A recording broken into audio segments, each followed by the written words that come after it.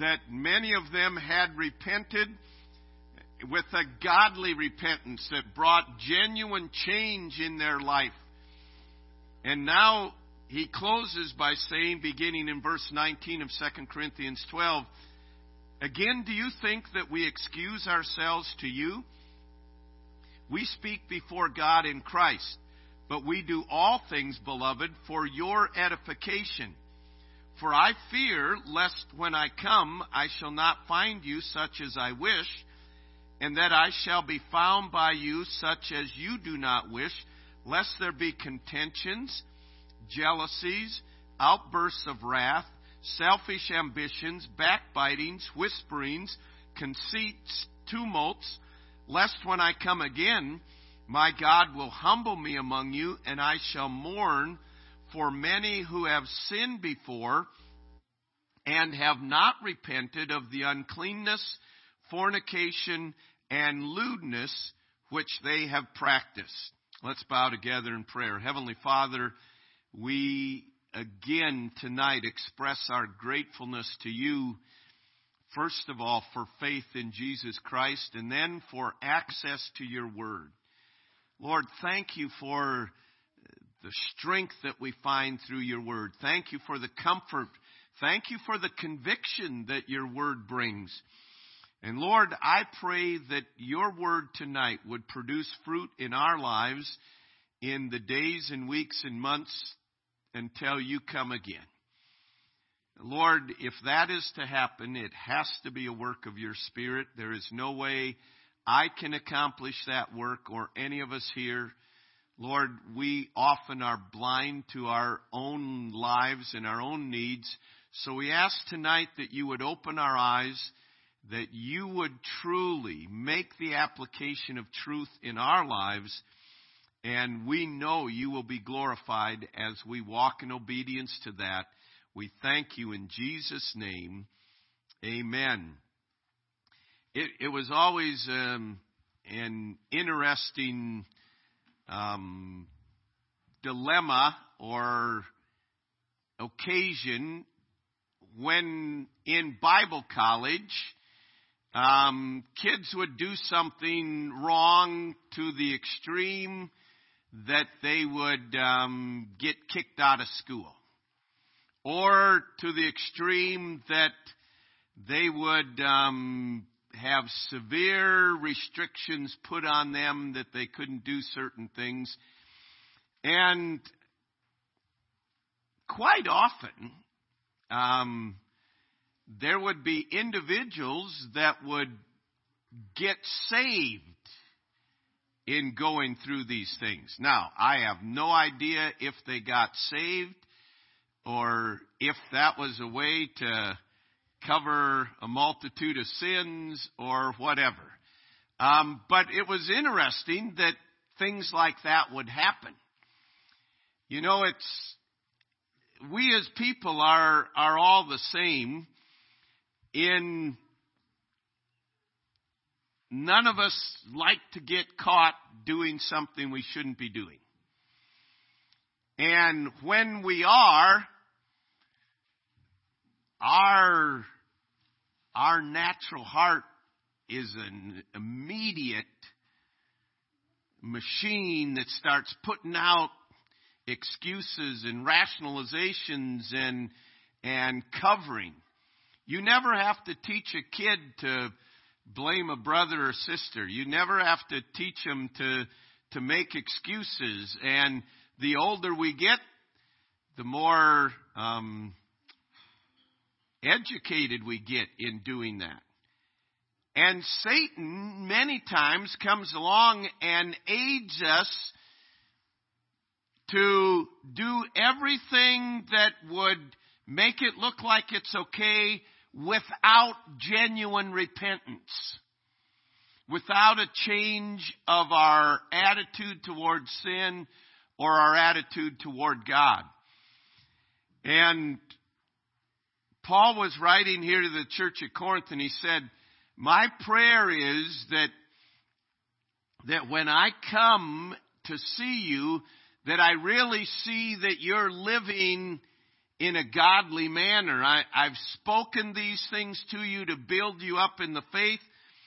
He said, I fear when I come that I won't find you that way.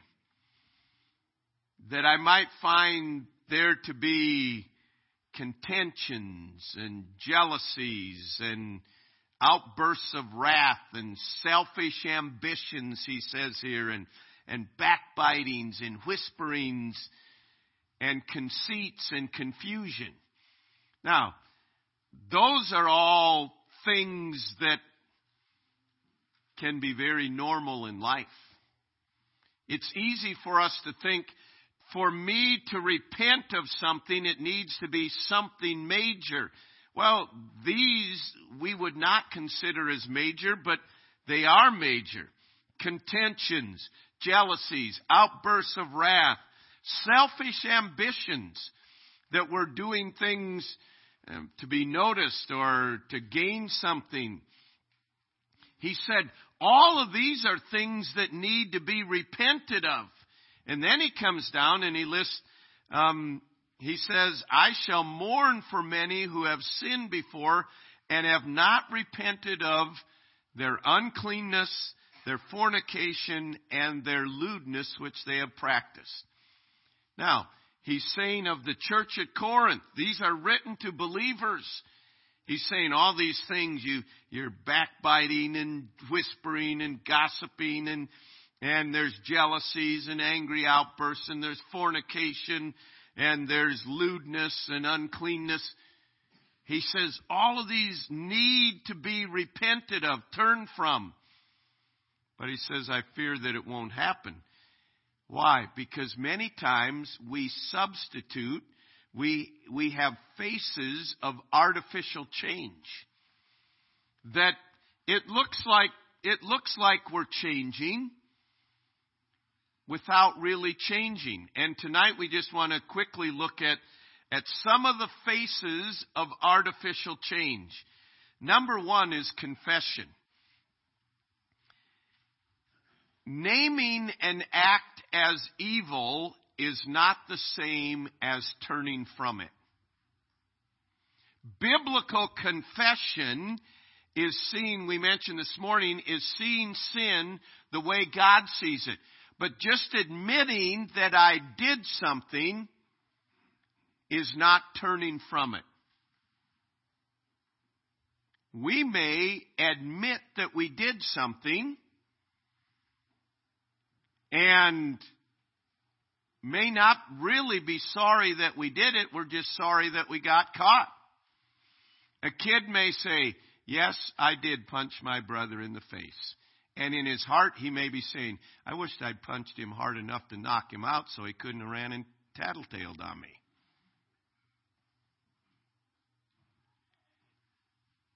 Admitting something. We sometimes think, well, I admitted that I did it. No, that doesn't necessarily mean that our heart's attitude toward what we did turned. And sometimes it's easy for us to have a confession that moves the lips, but not have a repentance that moves the heart. Turn to 1 Samuel chapter 15. 1 Samuel chapter 15. 1 Samuel 15 and verse 24.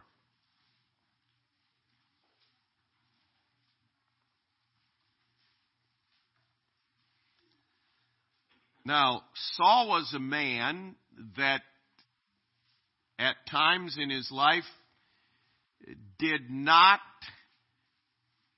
come out with a straightforward confession, seeing it as God does. There were times that he blatantly disobeyed God and then rationalized it. But notice in 1 Samuel 15 and verse 24, then Saul said to Samuel, I have sinned, for I have transgressed the commandments of the Lord and your words, because I feared the people and obeyed their voice.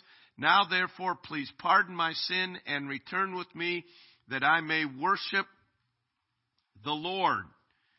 But Samuel said to Saul, I will not return with you, for you have rejected the word of the Lord, and the Lord has rejected you from being king over Israel. Now, Saul had a model confession. But God knows our hearts. It's not just a confession. It's not just an admitting that we did something wrong. It's what takes place. Has our heart changed towards sin? Sometimes a face of artificial change is that it involves tears. Genuine repentance usually does involve some emotion, but an emotion alone does not prove genuine repentance. Now again, I don't want us taking these things tonight and measuring someone else's. No, I don't think they repented. We need to apply these to our own life. We may be extremely sorry about something to the point that we cry, and someone might say, man, they must be serious about the repentance. They were broken about it. It may be we're broken that my kingdom is crumbling to the ground. We may not be broken that it's God's name that's damaged and we have dishonored Him. But we will make a confession. The confession may involve tears, but that may be a substitute for a genuine change of heart. The aspect that Judas had remorse. Judas was moved with emotion after he betrayed the Lord, but his heart didn't change. So just because we admit something, just because we may have tears, be broken about it, doesn't necessarily mean that there's genuine repentance in our heart.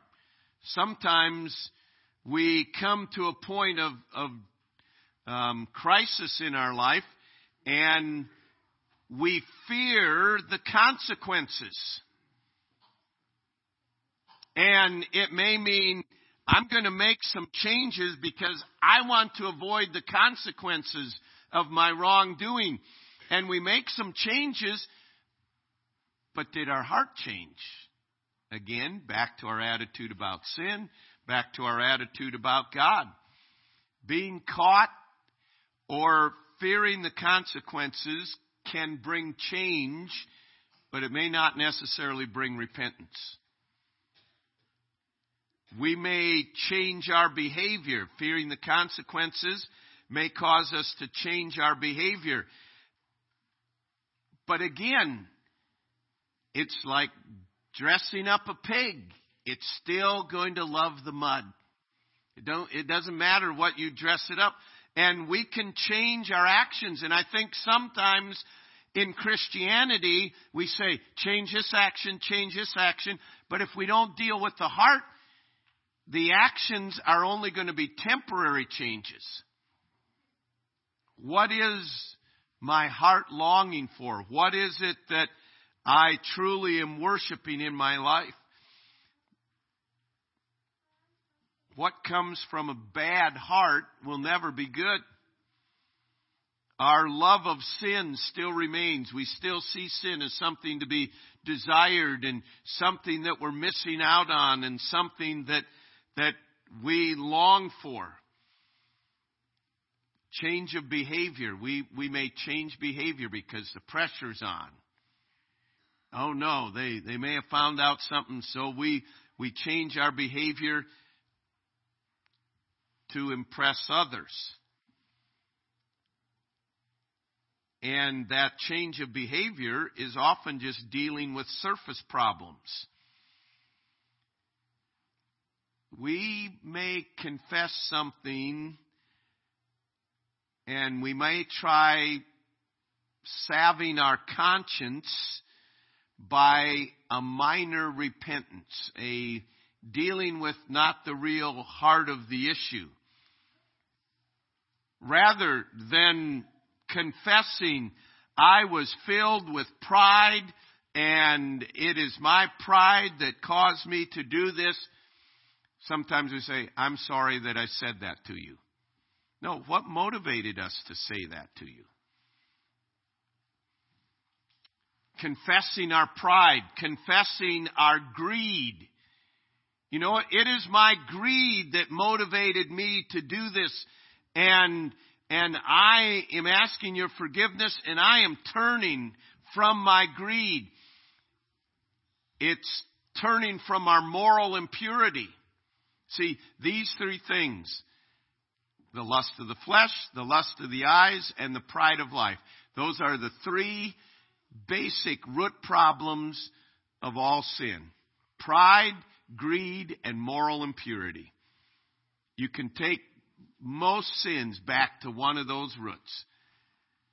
And oftentimes, rather than kill the root, we just chop off a part of the plant. Have any of you walked beans? Did they ever walk beans? Okay. It doesn't do you. You walk beans. It used to be before pesticides, you'd go through the bean fields and you'd have a hoe or a machete or a stabber thing sometimes they have.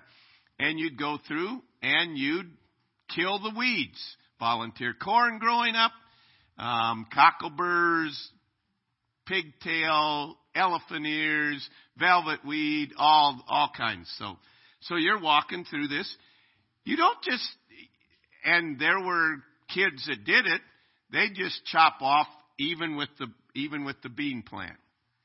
Because they're out there on the back 240 acres and the farmer will drive by in his truck and, yep, field looks level.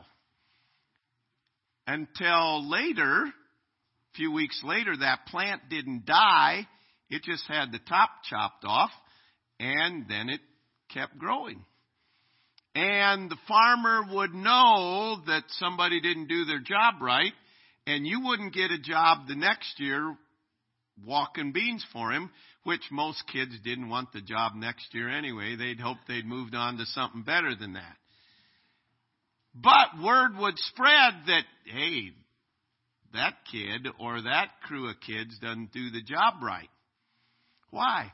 Because they're just dealing with the surface problem.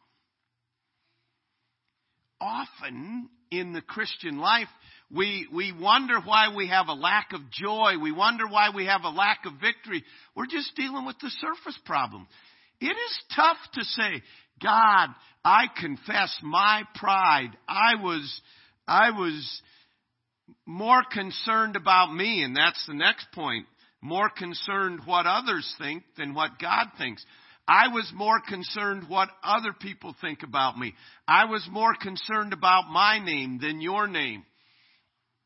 And we go through and we seldom get down and deal with the root problems in our life. And we repent generally. Well, Lord, just forgive me of my sins today. Or I probably shouldn't have done that.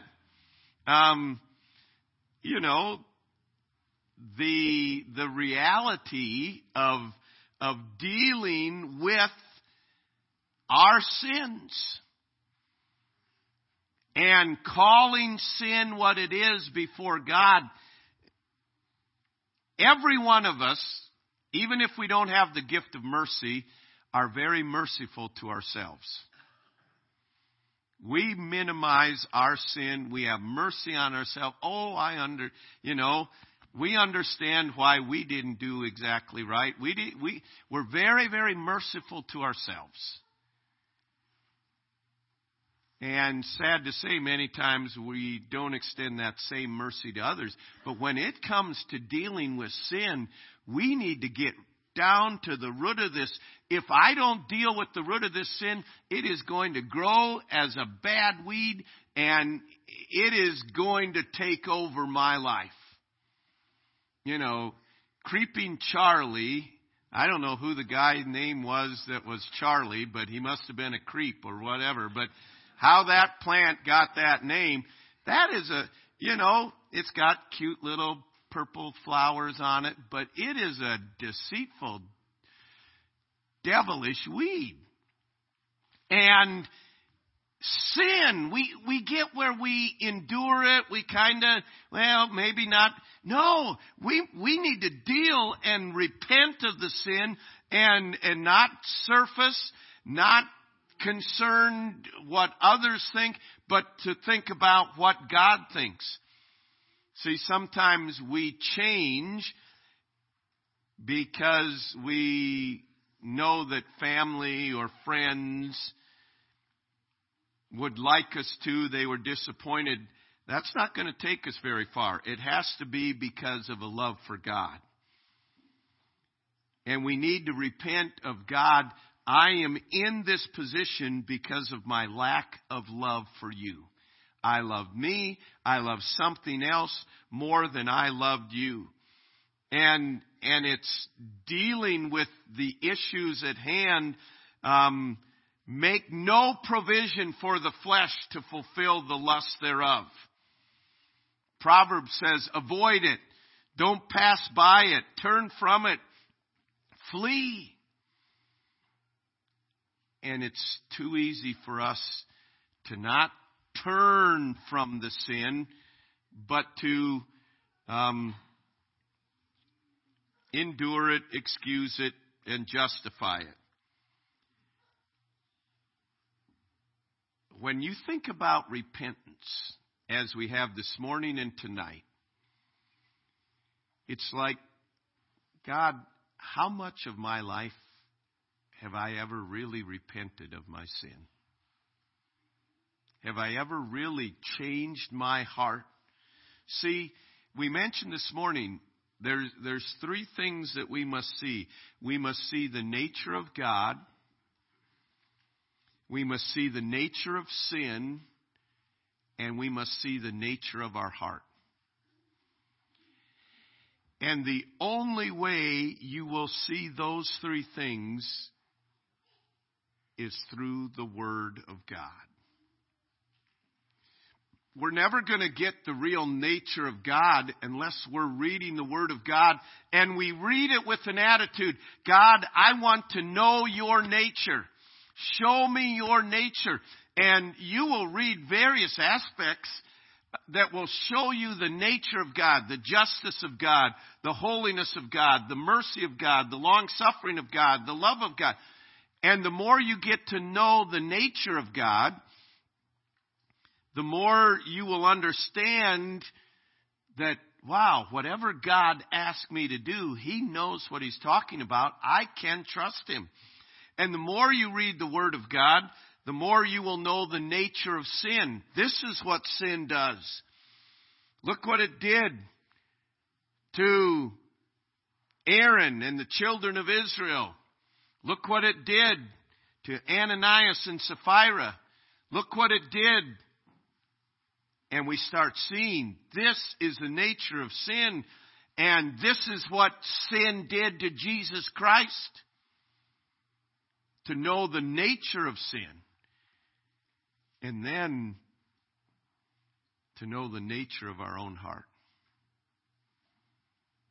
We mentioned this morning, our heart is deceitful and desperately wicked. And we see things that happen in the news and we think, how could anyone do that? We are capable of that. Apart from the grace of God, there is no limit to what. And I know some may be thinking, no, there are certain things I'd never do. Our heart is desperately wicked. And that alone ought to fill us with fear of saying, God, I need you. Don't leave me to my own devices. Don't leave me to my own ways. God, I will totally dishonor you, and we will. And when we know the nature of God and the nature of sin and the nature of our own heart, there will be a turning to God in genuine repentance that we need to be repenting of often. In the simple little things of life, the snide thoughts that we think of others, the comments that we make, and repenting of those things. Thursday night at the soccer game, our team kicked it off the other team and it went out of bounds. And the referee called it our ball and the other team thought it was their ball. They picked it up to throw it in. They said, no, red team. And the player said sarcastically from the other team to the referee, "Nice call, ref." That, number one, that stuff just gets under my skin. Was it nice call or good call? Something like that. And right away, before I even thought, I said, it was. Just like that. Well, then she responded, what did she say to me? Something, "Thanks, coach." She's from the other team. Number one, you don't say anything to the other team's players. That's not what you're supposed to do. Even if it gripes you, you're not supposed to do that. And right away I said to Andrew, man, I shouldn't have said that. And I went home that night and I'm thinking about it. And honestly, I didn't even think about it. After the game, I don't even know what player it was, but I should have found her and said, "I'm sorry, I shouldn't have spoken to you." My mind's thinking, even though you were wrong. But no, you can't do that, you know. See, that's where the flesh is always there. And so I went home and I'm studying on this stuff and God says, okay. And so I said, man, God, that's just my pride. I think I have to correct her. She wasn't under my... Now, if it was my player on our team, then we have a responsibility to correct that. But see, that wasn't mine. That isn't the way you ought to do it. And again, God's just molding and shaping. I wish I could tell you that won't ever happen again. But the flesh is right. It's there before we even know it. But see, God uses that. And it reminded me, man, my heart, I hate to think what can come out of my heart in just a moment's notice. And God, I need you to change my heart, oh God.